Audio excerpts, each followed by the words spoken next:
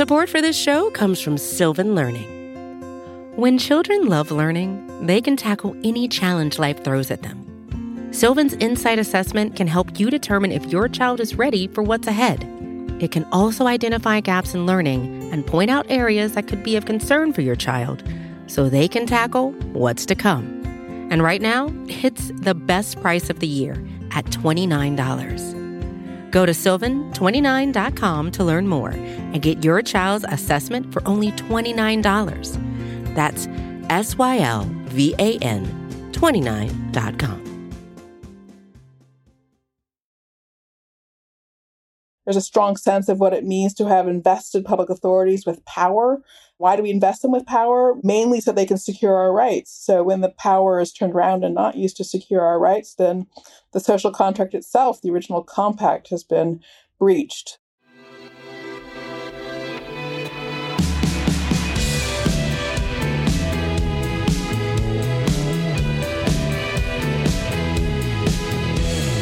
Hello and welcome to the Ezra Klein Show on the Vox Media Podcast Network. So through December, we're going to be doing a mix of new shows and a couple best ofs. And the best ofs are going to be either shows that I really, really love and want to be able to put back out into the world and into the feed, or they're going to be shows that I think have a particular resonance to what is happening right now. So this is a best of show. Please enjoy. Danielle Allen is a James Bryant Conant University professor at Harvard University. She's a director of Harvard's Edmund J. Safra Center for Ethics. She's a political theorist and a classicist. She's written a bunch of remarkable books, including Talking to Strangers, Anxieties of Citizenship Since Brown versus Board of Education. But very particularly for this conversation, she's the author of Our Declaration, a reading of the Declaration of Independence in Defense of Equality, and then also Cuz, The Life and Times of Michael A. And the former of those, Our Declaration, is very much, as the title suggests, a close read of the Declaration of Independence in a way that sees something in it that she would argue often gets lost. This episode coming out when it does, right around July 4th, I think it is a meditation and a discussion worth having. And then her book, Cuz, The Life and Times of Michael A., is about her cousin, Michael Allen, who was shot and killed a number of years back. And he ended up, before that, going to prison for a carjacking for a long time. And it's a meditation, an investigation, an exploration of what happened to his life, how it intersected with her life. And it has, I think, a lot to say as we think about criminal justice, or as some people put it, the criminal legal system in this moment. It's also just a remarkable book. And I don't know that we very much do not do it full justice here. So if you like what you hear, you should pick it up yourself. Also, as head of the Harvard Safra Center, she's been leading a huge working group on coronavirus, which has done, I think, some of the best work at trying to imagine the fullness of response that we need and work out its long and deep and process-oriented implications. So she has a lot to say on what's going on right now and a lot of knowledge to share. And so I will move, without further ado, into our conversation. As always, my email is EzraKleinShow@Vox.com. Here is Danielle Allen. Danielle Allen, welcome back to the podcast. Thanks so much, Ezra. Thanks for having me. It's good to be back. How are you? How are you doing? I'm tired. I'll tell you the truth. It's been intense these last few months between COVID and the demonstrations and social actions around policing. And you've been doing an extraordinary amount. I mean, I would not have expected before this that the Safra Center for Ethics would become possibly the home of like the largest and most aggressive of the COVID working groups. But it's been a very, you guys have managed, I think, to cover more ground on this than almost anybody else. We caught ourselves by surprise, to tell you the truth. I mean, it started just because I reached out to Zeke Emanuel to ask the question of how could we be helpful as an ethics center. He had been one of our early fellows. We did a lot of work in bioethics early in the life of the center. We've been around for more than 30 years. And he suggested that folks needed help thinking about how to put the health and the economic picture together.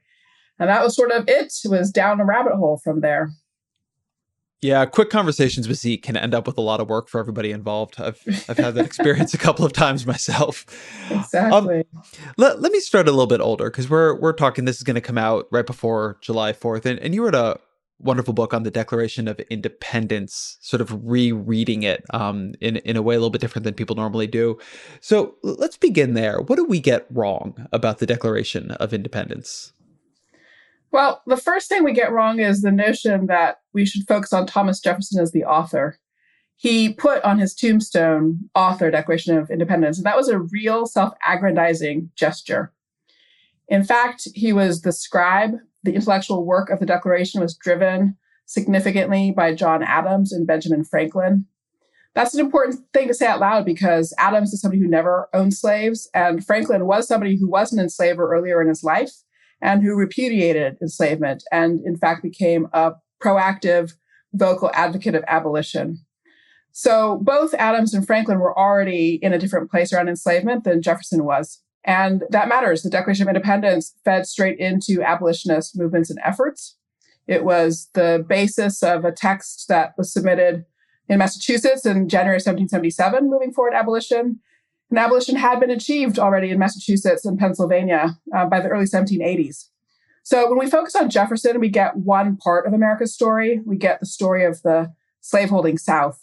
We don't get the part of the story which was about how abolitionism was developing already, even in the 18th century. That's part of our story and history, too, and we should see it and tell it. And so that's a corrective to something that I've probably bought into myself, which is that the central story of the Declaration of Independence is a story in many ways of hypocrisy, of at the same time, these beautiful ideals were being written, they were being betrayed. And you're not saying that story is untrue, but that it's partial, that feeding into it was conscious abolitionist intention, not just unconscious abolitionist intention. Yes, there was already conscious abolitionist intention by the 1770s. The person who is famous for having coined the no taxation without representation argument, James Otis, had also already in the 1760s written a powerful pamphlet against enslavement. So there was a strain of revolutionary thought that worked its way all the way through to seeing the need for the end of enslavement. Thomas Paine was another figure of whom that's true. So that's not to say that they were fully egalitarians. John Adams was also explicit that while he thought that the sort of universal rights of the Declaration applied to everybody, men, women, poor people, people of color, he also at the same time was convinced that nonetheless power should be left in the hands of white men with property. So there was this sort of, for him, a kind of this paradoxical view that he thought the institution should secure well-being and rights for everybody, but that the responsibility for securing those rights should lie with white men with property.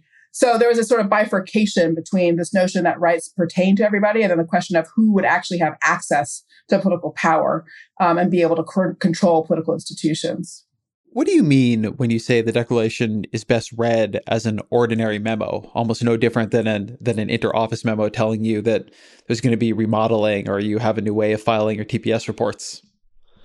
Well, at the end of the day, human life and human organization depends on people being able to coordinate around a shared plan.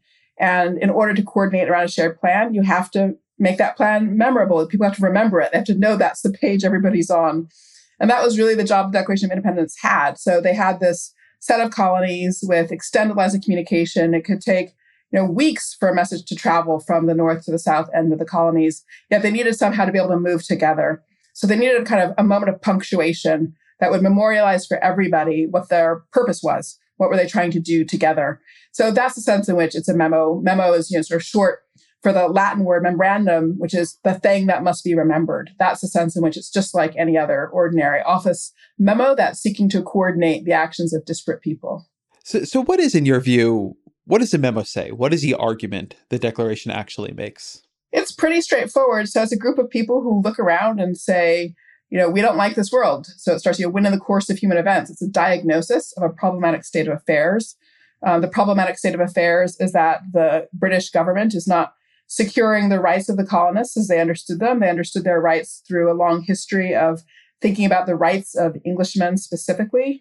They thought the crown was violating those rights, and they sought an alternative. They had the view that they had pursued petitions for change internally to the system for a long time, and that after 10 years of efforts, they'd reached the point where it was time to turn a corner, start something new. So it's a diagnosis. It's a prescription of a forward path based on independence. And it's a justification of that self-governing action, that choice of their own on the grounds that human beings are best off when they can govern themselves. And one of the arguments you make in the book is that the Declaration has often been read as an argument for freedom over equality, but that in your view, its fundamental point is that there is no freedom in the absence of equality. Can you talk about a bit about how one of those views came to predominate over the other and why you hold the one you do? Sure. Well, in the 18th century, when people thought about self-government, they often described it as a project of free and equal self-governing citizens. That phrase, free and equal, went always together. So in order to be free, you actually had to be able to play a role in your political institutions. You had to have equal standing as a decision maker. So freedom and equality were mutually reinforcing. That concept of self-government predates the 19th century and the Industrial Revolution and the remarkable transformations of the global economy achieved by industrialization and modern capitalism. So it's certainly the case that as the economy was transformed and you saw incredible immiseration of populations in industrial centers, that the question of equality came to have a different valence. There was a new question on the table, which was, how does economic structure interact with freedom and with equality?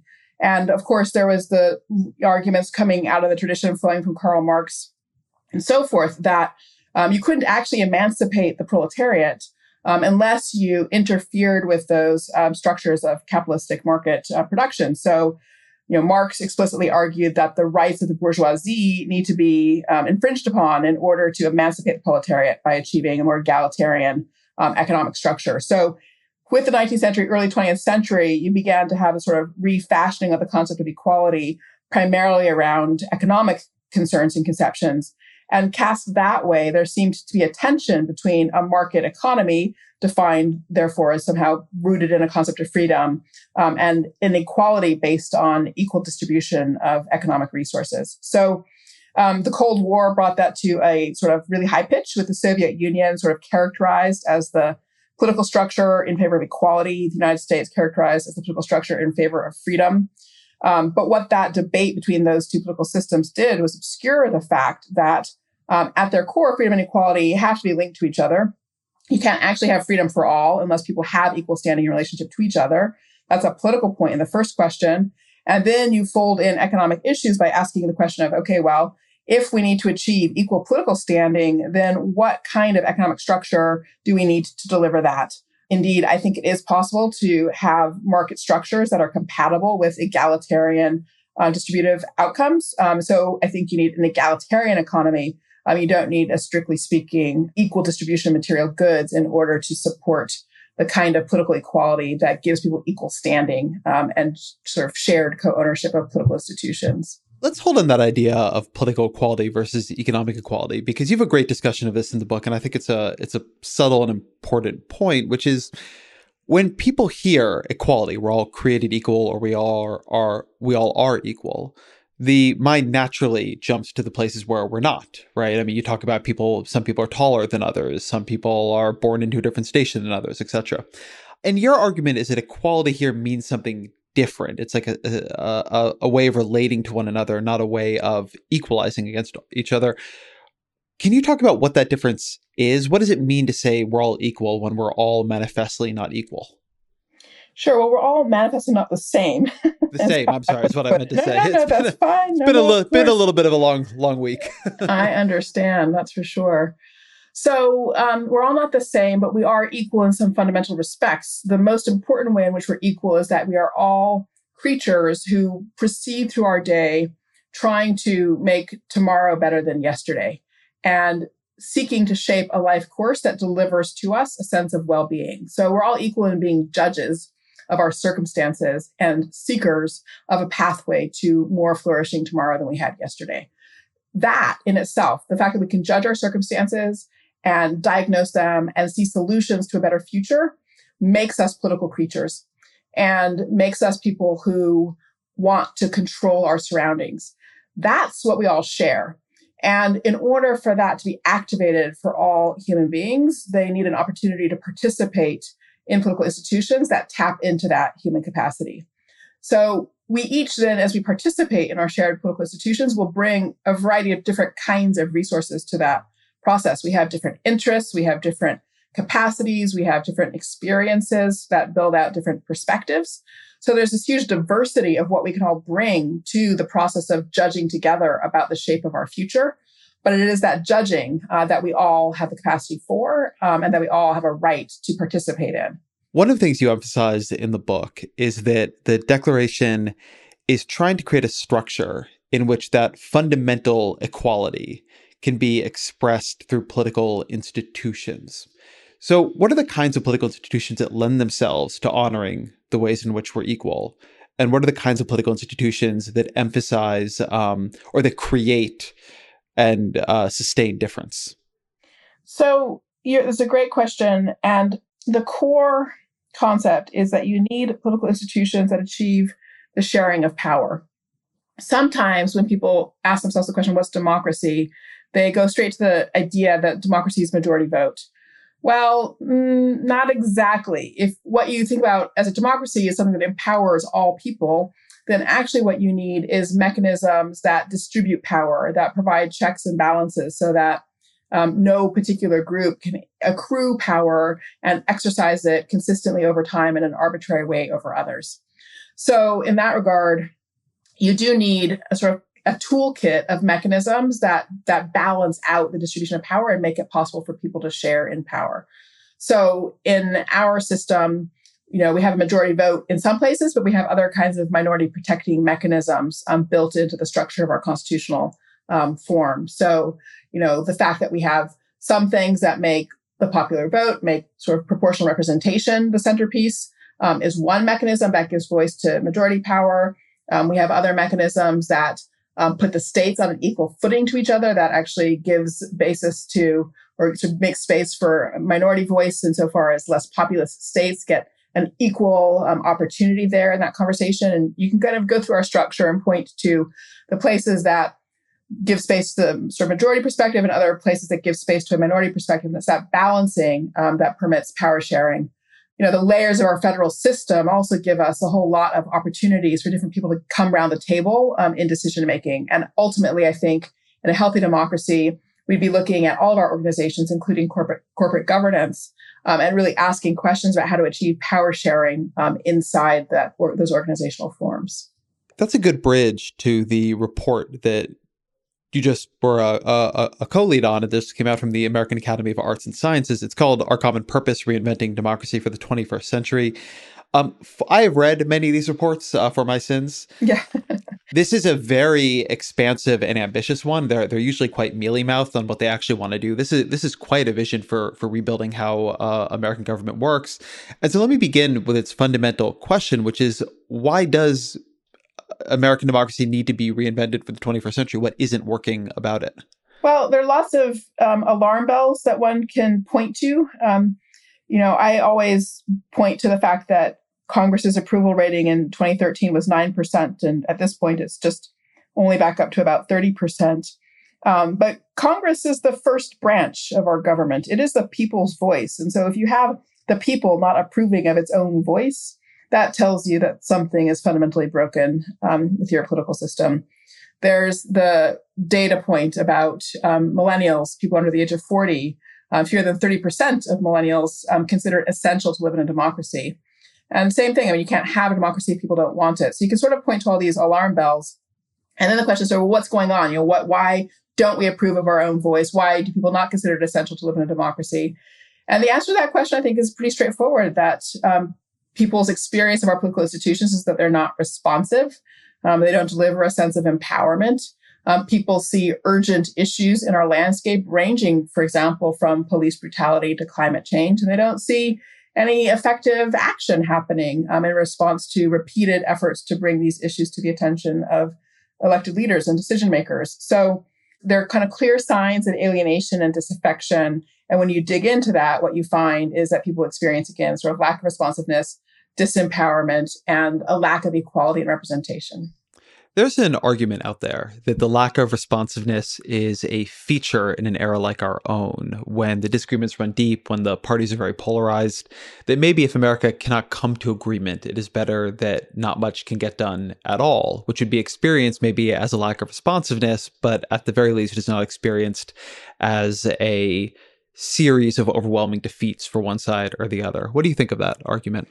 Well, I can understand why people make it, though I think that our recent experience with the pandemic exposes the weak spots in that argument. So in order for any society to govern effectively, it has to be able to build a sense of common purpose. And that is truer even in the context of a crisis than in regular times. And so the fact that this country wasn't able to deliver a speedy, effective response to COVID-19 strikes me as sort of all you need to look at in order to see what the problem is with polarization, right? That is, we weren't able to achieve a sort of shared picture across our branches of government, a shared picture from the federal government all the way down through state governments and so forth to start pulling everybody together in the same direction. Very basic elements of response have been highly polarized, mask wearing being the main example at this point in time. And our elected officials did not see it as their job to break through that polarization and bridge that to help us achieve common purpose. So, I think in that regard, polarization might seem like it's, just produces a break on things so that nobody has a sort of overwhelming defeat. On the other hand, it also means that you never actually move forward on the basis of a supermajority. And I think at the end of the day, a healthy constitutional democracy is one that needs to have some of its decisions supported at the level of a supermajority. Not always, it's bare majorities make sense in plenty of places, but you should be able to achieve a supermajority with some sort of consistency. So I think that supermajority question is really interesting. The reason I have some qualms with it is that people often work backwards from their political coalitions to their positions, that agreement and majorities and consensus don't strike me as independent a factor in American politics as we would like them to believe. I'll give an actual example around coronavirus. I mean, you were talking a minute ago about the polarization that has attended that. So I was just looking at this Pew poll before we began our podcast today, just amazingly striking. They found that partisanship is the biggest factor driving differences in comfort with activities by far. The difference between members of the two parties across a range of activities is 26 points, whereas it's 15 points when compared against races, 11 compared against geography, 3 points compared against age, which are all things that are more direct in terms of the vulnerabilities we've seen people have or not have to the virus. And I think what we're seeing with that is that people have worked backwards, at least in one political party, from Donald Trump and his views on the virus to them and their current views on the virus. And so how can you demand political supermajorities in an era when it is often it is seen to be to the incentive of one party to create disagreement? And once that is done, then oftentimes agreement is no longer in the other party's power to compel. So I think you're right. I think that there are features of our system currently that make an aspiration to supermajorities far-fetched. So it's not so much that I think that we could turn on a dime and achieve them tomorrow, but I think the recognition that we ought to be able to move from point of supermajority to another point of supermajority with some kind of consistency should be a part of how one frames the need for reform. So, for example, this is why, for me, if I had to pick, we had 31 different recommendations in the report. People are always asking me if you could pick just one, what would it be? Of course, I always say I won't pick just one, but nonetheless, if I were to, I always do come back to ranked choice voting, which seems to me fundamental. So ranked choice voting, of course, is when, you list your first choice, second choice, third choice. If your first choice person doesn't gather enough votes, your vote rolls off and your second choice person gets your vote, and so forth. And so what that means is that nobody can win until they actually have a majority of votes. So for starters, you don't have somebody elected based on a minority of people positively affirming them. And in addition, it also provides more space for a diversity of candidates to come into the electoral space and provides incentives for candidates to campaign in the direction of getting those second and third choice votes as well. So it produces a coalition building effect that does begin to pull the dynamics of our electoral process back in the direction where supermajorities become possible. So I do think we have to achieve reforms like that in order to get back to a place where people can build coalitions for effective governance and even, periodically imagine achieving supermajorities for important initiatives. I'm glad you brought up ranked choice voting because that was on my list to ask you about. But I have a couple other of the recommendations from the report here that I want to talk about. And another of them that strikes me as very promising in its capacity to actually change political dynamics is you argue, and I'm quoting here, to establish through congressional legislation that voting in federal elections be a requirement of citizenship, just as jury service is in the states. All eligible voters would have to participate in person or by mail or submit a valid reason for non-participation. Now, there are some countries that do this. Israel, I believe Australia does. I think Brazil has some similar provisions.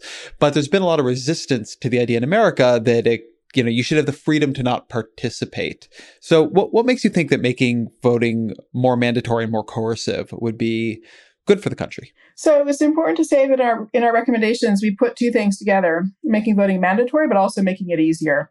So we recommend that Veterans Day become the date of the federal election. That is, make Federal Election Day a holiday, and Veterans Day is a good one. If we could connect it to Veterans Day too, it also conveys the importance of the duty, the service that we all actually participate in by voting. So they go together, the mandatory aspect and the ease of voting aspect. On the mandatory side, I mean, it's an important feature that there's no requirement, in fact, to mark your ballot. So in other words, it's attendance at the polls that's required. So in that regard, there's still space for people to not participate, and in that regard, to declare themselves as non-voters, even inside of a process of voting. We do, though, think as a commission that it is really important to revive a sense of civic duty and civic responsibility.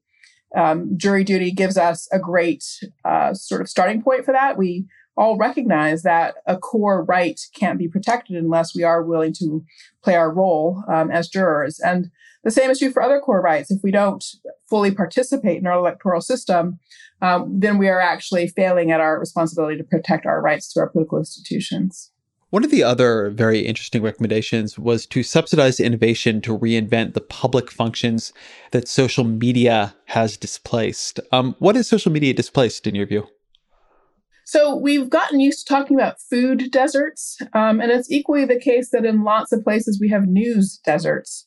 So the erosion of local news is extraordinary when you're thinking about coverage of state capitals, coverage of city governments, local investigative journalism, and so forth.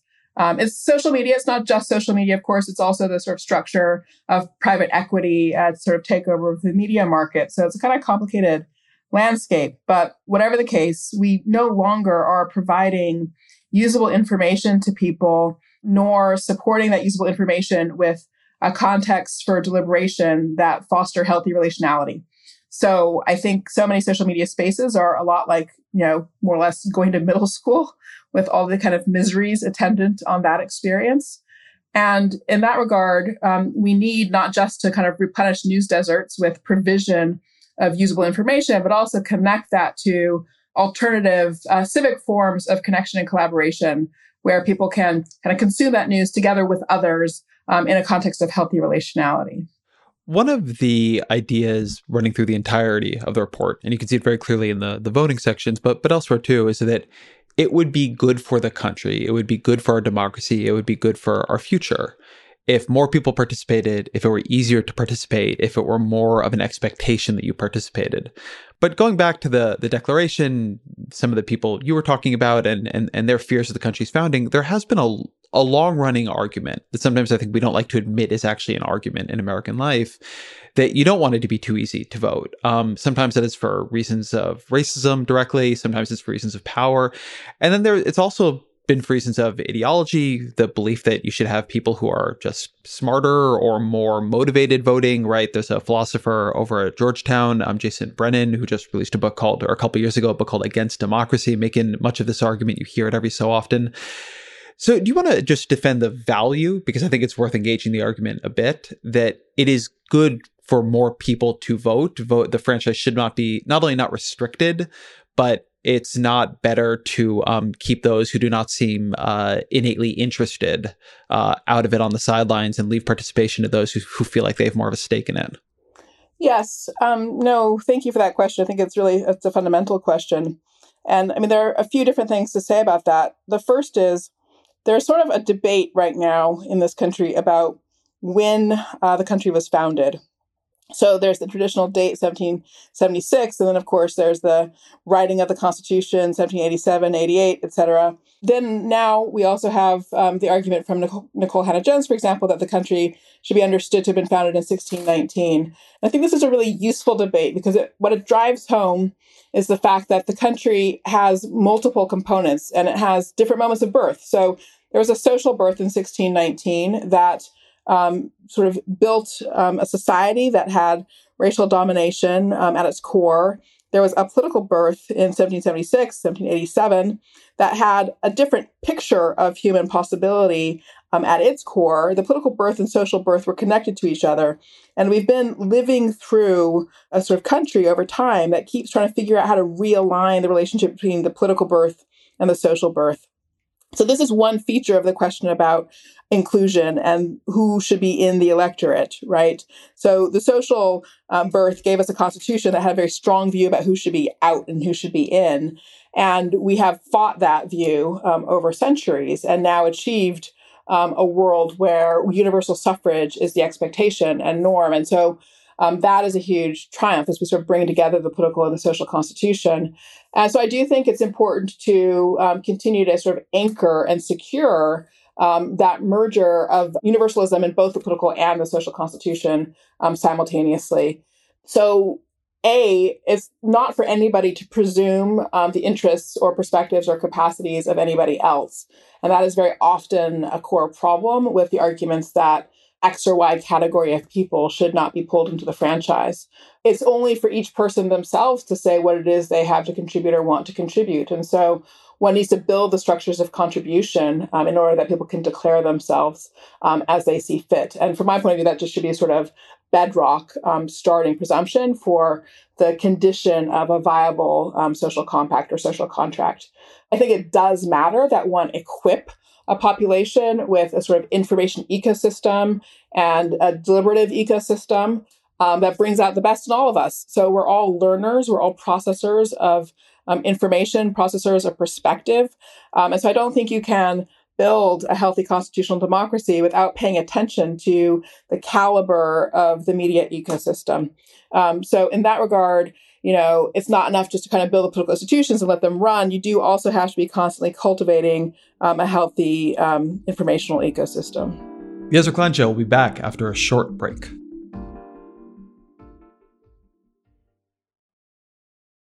One of the things that has unnerved me in recent years has been that in addition to this sort of long-running argument we're talking about here, there's been an added layer.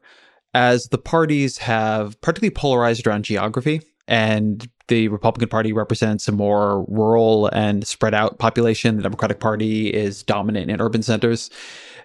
Because geography and some of our systems that weight rural areas heavily is somewhat opposed to small d democracy, there's been, it seems to me, a real turn and increasingly an intellectualized and explicit turn against democracy on the right. The Electoral College has become very right-focused or right encouraging. George Will's most recent book on the conservative sensibility was focused on the idea that you should have a much more activist judiciary keeping the tyranny of the majority, by which he means like legislators passing bills that people like, from being able to wield power. Chris Caldwell just wrote a book suggesting maybe the Civil Rights Act was a mistake. That it seems like we are in much more of an argument about democracy because there's much more of a feeling right now that if you make the country a true and more inclusive democracy, the what you get is not unpredictable or unexpected. You get a victory of, for lack of a better term, a multiracial left. Or at least left of the distribution. And that's made it really hard to move forward on some of these basic ideas. Somebody made the point to me recently that we would never have been able to bring the franchise down to 18 in this particular scenario because it would be seen as so clearly additive for Democrats to get votes. And similarly, there's this same issue happening with making DC a state. Given what seems likely to happen if more people can vote and did vote, how do you make democracy something that you can achieve, given that one political party sees it as inimical to its interests? So I do think that is a super important question. And it points to the original challenge of designing any constitutional democracy and then the kind of perpetual challenge of its ongoing alteration, which is that the enterprise will never be stable unless both those who are in the majority in some sense and those who are in the minority feel that it is fundamentally viable. That is, that they can live in it with some meaningful degree of safety and security over time. So the project is always about figuring out the mechanisms, again, that sort of achieve that power sharing I was describing, where you're trying to get just right this sort of careful weighting between majoritarianism and minority protection. And of course, your demographics and socio-cultural institutional realities change over time. And so the sort of delicate balances and weightings that are achieved come undone, come apart. And so then you have the hard politics of trying to restore those kinds of balances, when at the end of the day, all anybody wants to do is win. So that's when you face the problem of trying to help people see that there's something actually more important than victory for their specific policy position. And the thing that's more important than victory is the ongoing viability, sustainability of institutions for self-governance, for free and equal citizens to make decisions together. People have to actually believe, they have to feel in their gut that they'd rather be in a world that asks ordinary people to help make decisions than not be in such a world. But if they want to be in that kind of world where we all have access to power, have a real chance of participating, then they have to prioritize that constant sort of recalibrating of the mechanisms to make it worthwhile for majorities and minorities to sort of stay in business together. And that has to be the number one policy priority, with the sort of substantive domains that people are otherwise pursuing, in their minds for victory, have to come second. So I am kind of arguing for pretty radical reprioritization of people's commitments when I suggest that they need to put democracy first. And so at the moment, you're right. Like there's, a set of people who seem not to want to put democracy first. And so I think, one really has to try to shrink the size of that group and sort of pull as many people back as possible into the cause of democracy. To some extent, I do think that, again, mechanisms like ranked choice voting can help with that. To some extent, it's about arguments. And then there's surprises, like with the kind of current demonstrations and so forth around policing. In Colorado, as I understand it, the state legislature voted on a slew of reforms with only one dissenting vote. 6 months ago, that would have been considered impossible, right? So that was a moment where a supermajority emerged again that nobody had thought was there. And that was through, what I kind of describe as a combination of fair fighting and prophetic work on the part of direct action social demonstration. So there are lots of different elements for what it takes to do to try to kind of pull people back to the cause of democracy and to make that a cause that they can kind of gather around in a supermajoritarian fashion. But the fact that it's hard doesn't mean we shouldn't be trying to do it. What if the path to passing a democracy agenda and making America much more democracy is itself polarizing and controversial? And I'll draw it more specifically than that. Like, let's say that Joe Biden comes in and he wins the presidency, and Democrats win the Senate and they win the House. And as some people are arguing for, they decide to prioritize a democracy agenda. That was HR 1 for the House, and after they won in 2018 for Democrats in the House, and they expand that and decide, this is what we're going to do. Before we do anything else, we're going to make America more like the democracy we know it should be.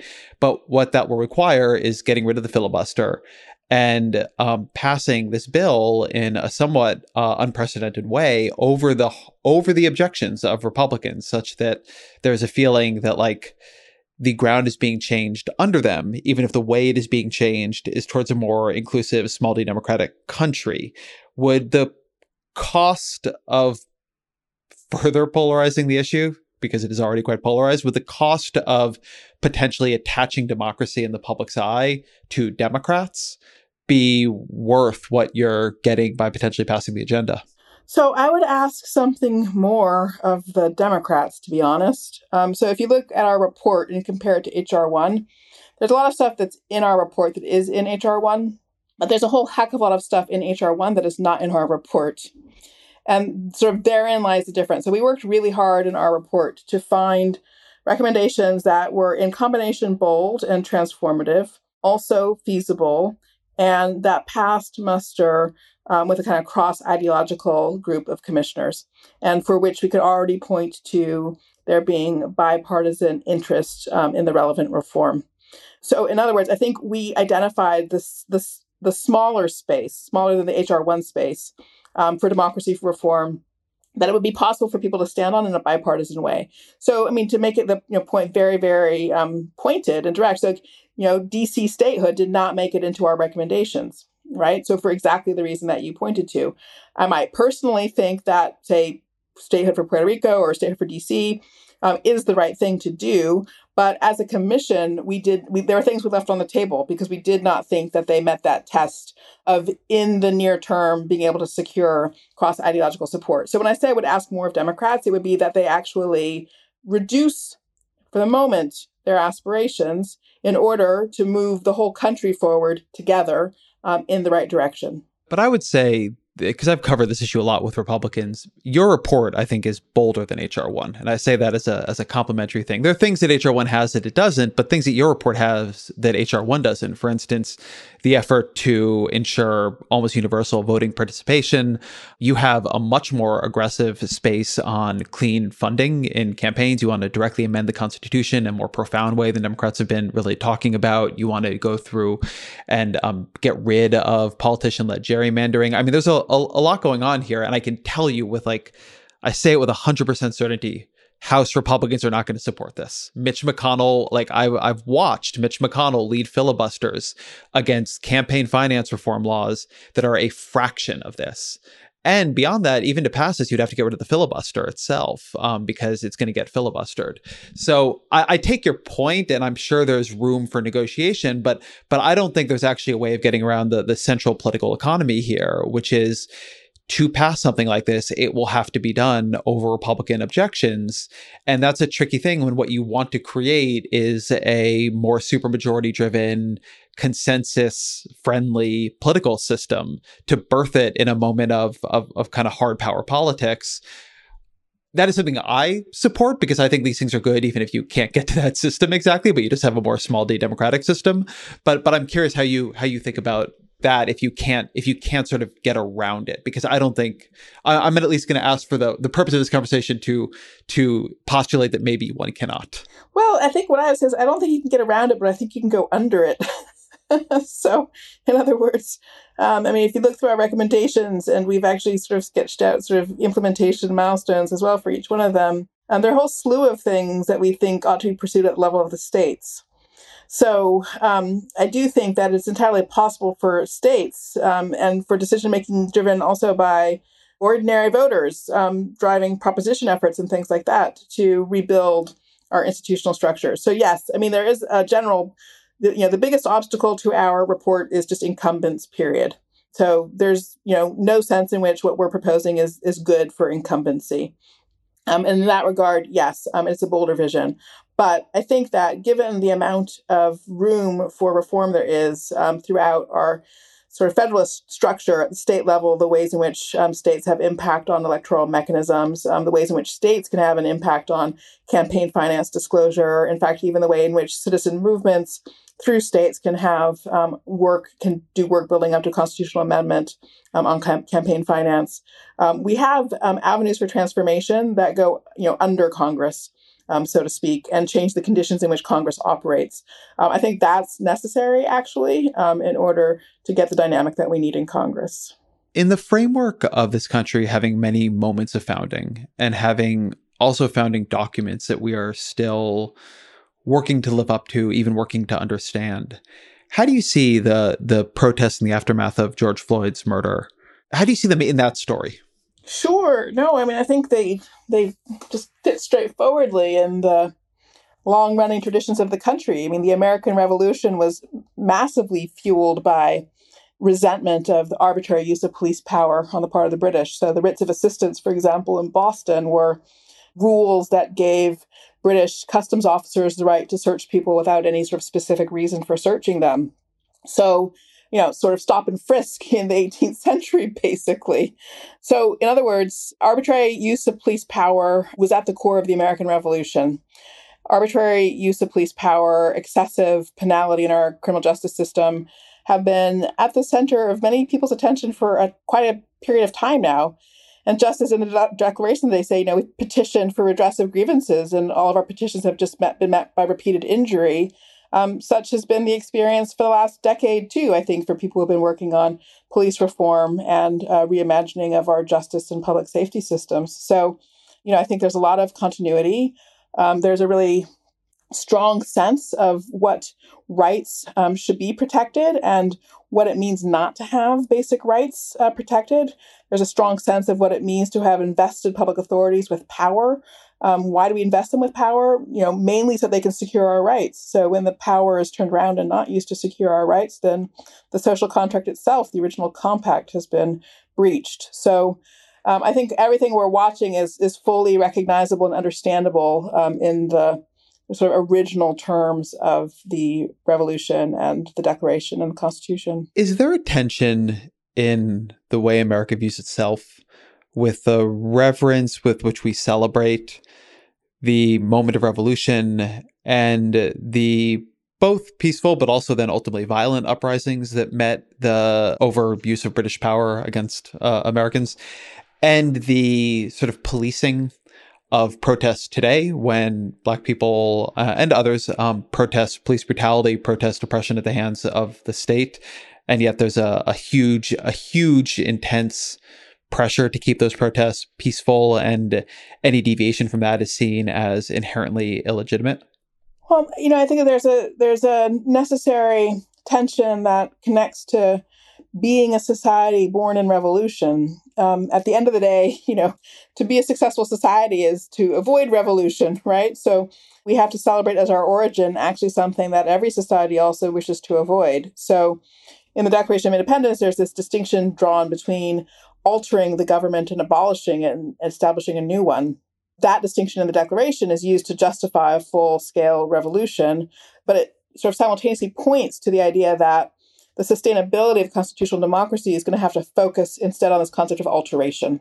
And so the question really is, can you achieve internal capacity in your institutions and social structures to make alteration a real possibility from one generation to the next? So we should all sort of know from the get-go that we live in a world that has made alteration one of its fundamental necessities in an ongoing way. And I think that's the kind of proposition being tested now. It's past due time for alteration in our administration of justice, in our approach to public safety. So let's figure out what capacities for alteration we have. You wrote a beautiful book called Cuz a couple of years back about your cousin, Michael Allen, who ended up spending many years in jail for a carjacking. And I didn't understand this initially, but for being caught like all at once under 3 strikes laws, and then was ultimately murdered. And I'm curious if the past couple of years of political agitation on these issues has caused you to see his story, and to what degree it was his story and to what degree it was the state's story any differently. That's an interesting question. I can't say it's really changed my view too much. I mean, I think, how to put it? I mean, so for the last number of years, I have been working with a network of colleagues. We call ourselves the group working on justice, health, and democracy. And we've been trying to find ways to help people transition their understanding of the problem of wrongdoing in our society from a sort of a heavily penalizing lens to a health lens, and to both find ways to decriminalize, reduce the number of things that are criminalized in the first instance, but also diversify the ranges of response we have when acts of wrongdoing do occur. So, for example, making sure that in the case of wrongdoing by juveniles, there's a bigger expanded range of responses that give a person a second chance and really connect them to education, apprenticeship opportunities, and things like that. I mean, I think there's a huge network of people who've been plugging away at this. And, Angela Davis has been arguing for prison abolition since, at least 1996, if not earlier.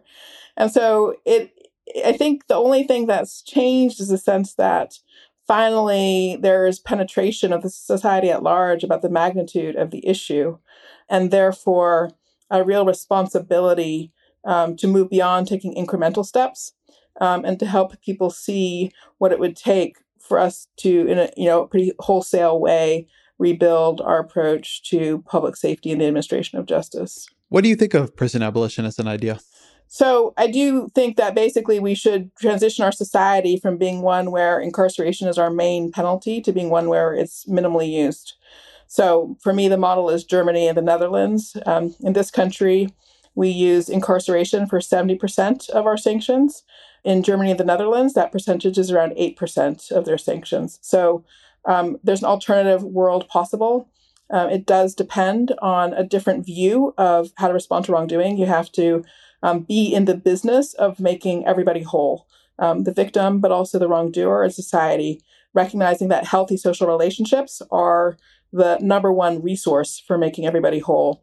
And then thinking about how do you move past a moment of wrongdoing with structures and conditions that start to support the development of healthy social relationships. Again, whether that's apprenticeship, whether that's educational opportunities, whether that's various forms of, sort of work release. Folks may live in halfway houses and things like that. There's monitoring, but nonetheless, people are able to post wrongdoing, able still to function in the community and work on developing positive social relationships. One of the reasons I ask about prison abolition in particular is when I read Cuz, one of the things that was striking to me about it was that the policing system actually isn't a huge part of that story, but the prison system is. If not for your cousin going to prison for so long, the relationships he ends up in there, and how those end up shaping his life when he comes out, maybe the story ends very differently. And so I guess that's a question maybe for you rather than for me to say, like, is that how you read his story? That sort of prison, that sending a child to prison for that long puts him on a path that is very hard to get off of afterwards. It's like the opposite of rehabilitation. Yes, that is the case. I don't have a very nuanced or long answer to give to that. Sending a 15-year-old to prison on a first arrest for 13 years is a crime against humanity. One of the things that was striking to me in the book is that it's talking about a time when I lived outside of Los Angeles. I lived in Orange County during some of that period, and how much you have this great section on the ways in which a lot of the crime policies, the crime bills that are passed during that era, they're not about rehabilitation. They're also not about punishment. They're not really about punishing people at all. They're about an aggregate crime statistic. They're about society making war on something it doesn't like, and the people caught up in that war are completely faceless. The proportionality of infraction to reprisal is totally out of whack. Can you talk a bit about that difference between, as a society, trying to punish a trend versus dealing with the individuals and what the different moral considerations are? Absolutely. I mean, so this is a point that goes back to the philosopher John Rawls, in one of his early essays, To Concept of Rules, where he makes the point that deterrence is not actually a good justification for punishment in itself. If you care about deterrence, then what you end up thinking you have to do is just sort of lock up forever the people that you think are wrongdoers. And so that results in huge violations of justice. As he puts it, the only way you can actually justify punishing any given individual is on the basis of a retributive frame, where there's a proportionality that limits the penalty that you can impose on them. So you might have a system of kind of punishment in general with some idea of deterrence in mind, but you can't actually drive your selection of sanctions with a deterrent conception because it results in all these sort of individual justice violations. So that's sort of what happened. I mean, so there's sort of slew of crimes in Los Angeles in the early 90s related to the growth of the illegal drug economy and the increasing entanglement of gangs, some gangs, not all gangs, but in that illegal drug economy. So carjacking, for example, was one of those. And there was, totally understandable fear of this new crime and its spread, and a totally, understandable hatred of the crime and desire to shut it down.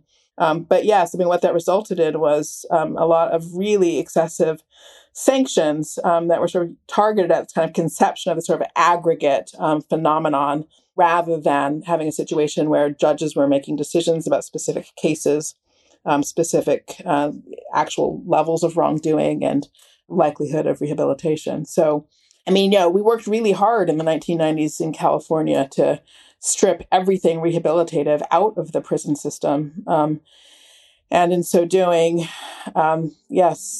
caused incredible damage. The Ezra Klein Show will return after a quick message from our sponsors.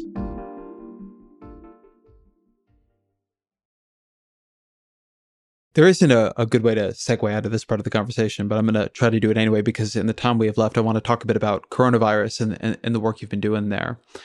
And I want to start with something that you wrote that has influenced me a lot on this, which is that historically, when quarantines have been put in place, it's always been for a limited amount of time because the amount you can ask people to sacrifice socially, economically is limited. So you got to use that time well. It looks to me like we didn't use that time well. And I worry that what is happening right now across the country is that we're not reopening. Reopening is a word we keep using, but we're not reopening. We didn't hit the guidelines for reopening on any of the measures in a lot of these places. What we're doing is giving up. And that means something very different for what's going to happen if these caseloads keep accelerating. And so given the work you've been doing here, I'm curious how you see the situation right now. I do think it is within our reach still to fight the disease and to achieve near zero case incidence, and that we ought to do that. To the degree that people are just sort of tired and giving up, I think they just haven't actually fully faced the magnitude of what it would mean to give up. So this is one of those moments where I think, honestly, I don't think we have any choice but to fight the disease. And then again, giving up means huge loss of life. There's that. But I mean, in addition to that, it just is devastating to the society more broadly in terms of kids not being properly in school, in terms of an economy that's kind of constantly on the ropes, not knowing, which way it's going or when it's about to take another punch and so forth. So it's not, and it never has been, a matter of is it lives or is it the economy at all. When a disease of this kind is running rampant, everything suffers. Life suffers, the economy suffers, kids' education suffers. So I think the reality of that fact, the reality of what a tough enemy this disease is going to penetrate. And it will become visible that we literally have no option but to fight it. So I think that's where we're headed. I mean, what scares me is it seems we do have options. We can get used to somewhere between 1 and 3,000 people dying a day, assuming that deaths go back up as you get the lag from the rising cases working its way through the system. You could send kids back to school and you could just have a lot more spread. I mean, what I fear is that in reality, what's about to happen is that the public sector, particularly in a lot of states that never wanted to deal with this in the first place, is more or less giving up, and we are transferring the questions here onto individuals. And so now it's like, well, if you're older, if you're vulnerable, you better stay inside for the next year. Whereas if you're younger, if you're healthier, if you think you're going to be okay, I guess go with God. And so we've taken something that we've taken a fight we can only fight collectively. And in no longer wanting to fight it collectively, we're sort of in like a position where we're asking people to make decisions that are very hard to make and carry out well individually. So it's true that we can only fight it collectively, but I don't actually think what you describe is the path we're on, because the fact of the matter is, this is just a scary disease. It's scary for young people too, and that's going to come across. It may be that the rates of death are not as great for young people as for older people, but the nature of the death is not pretty at all. I think young people are going to get scared too. So the fact is, it's going to ruin everything. I mean, it really will keep the economy in a perpetual drag. If we remain off limits for travel from other parts of the world because of the level of spread here, it will transform our opportunities. It will transform our conception of our place in the world. So I don't actually think we are going to get comfortable with what really unmitigated community spread looks like. I think quite the opposite, in fact. What do you think the central obstacle to a more effective response has been? Has it been polarization? Has it been money? Has it been organization? Has it simply been presidential leadership? Why are we not where Germany is? I do think we have to place this one pretty squarely on the dock of presidential leadership. I mean, polarization hasn't helped, but polarization in this instance has really been driven by presidential leadership because Senate Republicans have not wanted to be out of step with the president because of fear for how he would motivate the base against them. So it's been that interaction between the presidential leadership and polarization. those, I think, have been, at the end of the day, the most important things. One thing that I always want to be careful about in the polarization example here is that I think if we were in the second term of Mitt Romney's presidency, we would not see this level of polarization around, say, masking, right? He would just be wearing a mask. He would be the Republican president. And I think it just wouldn't be that polarizing. And so it does seem to me to be something very specific to like this particular leadership we have. I always want to be careful on this because polarization is a force, but it needs raw material to work with. And leaders can keep it from having quite as much raw material. They can kind of close ranks around particular issues. And what has been so striking and disappointing to me on this is that you might have thought this would be an issue where they'd close ranks, but if you can't even get like the president to wear a mask while touring a factory making masks, you're going to have an issue. Yep. Can't say anything different from what you just said on that point. I think that's what we have to look at squarely. Given the range of work the sort of teams, the working group associated with SAFRA has done, what now stands out to you as the couple most effective policies that can be done at scale? We know a lot more about the disease, and we've seen a lot more in terms of response than was true 3 months ago. So, if you were asked, what are the first couple of things that we should focus on if we were going to renew our efforts here, what would they be? Well, we do need serious investment in state implementation of contact tracing and doing that at scale, connected to networks of, for example, community organizations, faith organizations, and so forth, to provide testing sites and contact tracing teams built out of communities, serving communities. I think another thing we've been missing is really major, consistent and unified across the whole country public education campaigns. We have to recognize that public education and public messaging in this space is as much of a resource as a supply of PCR viral tests, for example. And, we do continue to need more capacity for testing, more work on supply chain side of things. So I've been advocating for the use of interstate compacts as a solution to the supply chain problems in the absence of a solution from the federal government. So basically, the way I think of it is that we've been trying to fight a really powerful disease with public health infrastructure that is akin to a network of country roads, when what we actually really need is a network of interstates. And the reason it's been so hard to do is because it's hard to turn on a dime and replace your country roads with a set of interstates. You sort of start off with the question is like, we can't go around the mountain. What you're saying, we have to go through the mountain, right? So it's never been seen before, the scale of public health infrastructure that we actually need to fight this disease. I think it's becoming visible. Massachusetts has built it. Massachusetts has the lowest rate of transmission in the country and has suppression within reach. We're doing our best to make the kind of end-to-end public health infrastructure that you need to fight this disease visible to everybody else. So I think it's doable, but people need to recognize it as an infrastructure project. It's of that scale, and we have to do it as fast as we possibly can. And I want to note on Massachusetts, to the polarization point, they have a Republican governor there who's been doing just an excellent job. So there isn't anything intrinsic about coronavirus that you can't do if you are a Republican who wants to do a good job on it. On that question of what one would build, this is something I've been playing around with in my head. So imagine Joe Biden wins in November, and imagine going back to the original meaning of the word quarantine. They want to come in and say, imagine when they win, coronavirus is out of control. We're in the fall wave. We never got it under control in the first place, and things look really bad. And so they want to say, listen, we are going to do what we should have done the first time, and we're going to go into a 40-day national lockdown. And in this period, we are going to build the infrastructure, like a national effort to build the infrastructure. We need to come out of it safely. Could you do that in 40 days? If there was sufficient coordination, could you take 40 days and could we be in a place where we could sustainably begin to reopen? Or is it a different kind of fight than that? We could do it in 40 days, and we don't even need a national lockdown to do it.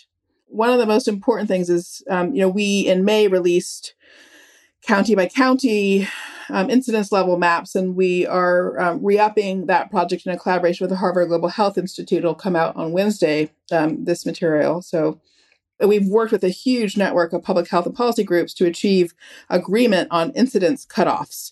So what's the green level of risk? What's yellow? What's orange? What's red?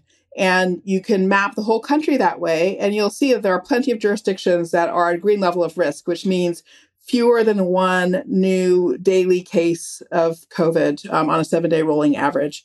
They should not have to experience a lockdown. And so it is a mistake to think that you need a sort of single policy across the whole country. For the federal government to lead does not require that it be a homogenized response everywhere. It needs to be differentiated according to those incidence levels. Areas that are in red, yes, they should go back to a lockdown. But everybody else, we can get that infrastructure built in 40 days and suppress the disease. And I think differentiating in that way is critical because you don't maintain legitimacy for the whole project if you are over imposing controls.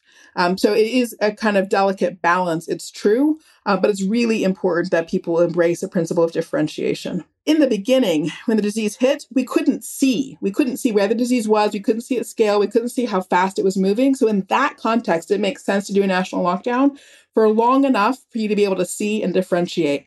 But given that we can now see and differentiate, there is no excuse for a national lockdown unless the entire country gets up to a red level of risk. So that puts us, that is to say, we're in a really different place with this. I mean, we now, one of the things that is true is we now have testing that is up to global standards in terms of its frequency, and in many places is beginning to be pretty capable. And so I guess part of what you're saying there is that it really does give us an opportunity to attack this in a specific way that we didn't have before. That's right. Exactly. Yes. And, you know, to the degree that people do need to sort of go back to stay-at-home orders, they are not starting from scratch when they do. They now have a blueprint, literally. You know, we have a 65-page technical advisory handbook that lays out end-to-end TTSI infrastructure that has been built here in Massachusetts that can and should be built in every state. I think that is a good place to end. We will have a link in the show notes to the entire set of SAFR documents. So if you want to go check out the 65-page technical handbook, you very much can. Let me end with what we always end with, which is, what are 3 books you would recommend to the audience? Oh, thank you for that great question. So I would start by recommending a terrific book by 2 colleagues, Tommy Shelby and Brandon Terry here at Harvard, called To Shape a New World. And this is about Martin Luther King's political philosophy. It's a rich and robust political philosophy, and his work doesn't often get taken that way, that its coherence and systematicity isn't often brought out. I would recommend a book by Albert Woodfox called Solitary, written by somebody who spent 40 years in solitary confinement for a crime he did not commit. Recently won his freedom. It is an extraordinary book. It gives you really powerful insight into the nature of our system of administration of justice. And then I would also recommend Lawrence Ralph's Torture Letters, which is about the city of Chicago police torture cases, for which the city of Chicago has, in the last few years, been paying reparations. Across the 3 of them, I think they really give you a good lens both into the sort of darkest features of our current socio-political structure, and the Shelby and Terry book sort of sheds light on our possibilities and potential. Danielle Allen, thank you very much. Thank you, Ezra. Good to talk with you. Thank you to Danielle Allen for being here. Thank you to Roger Karma for researching, to Jeffrey Geld for producing. The Ezra Klein Show is a Vox Media podcast production.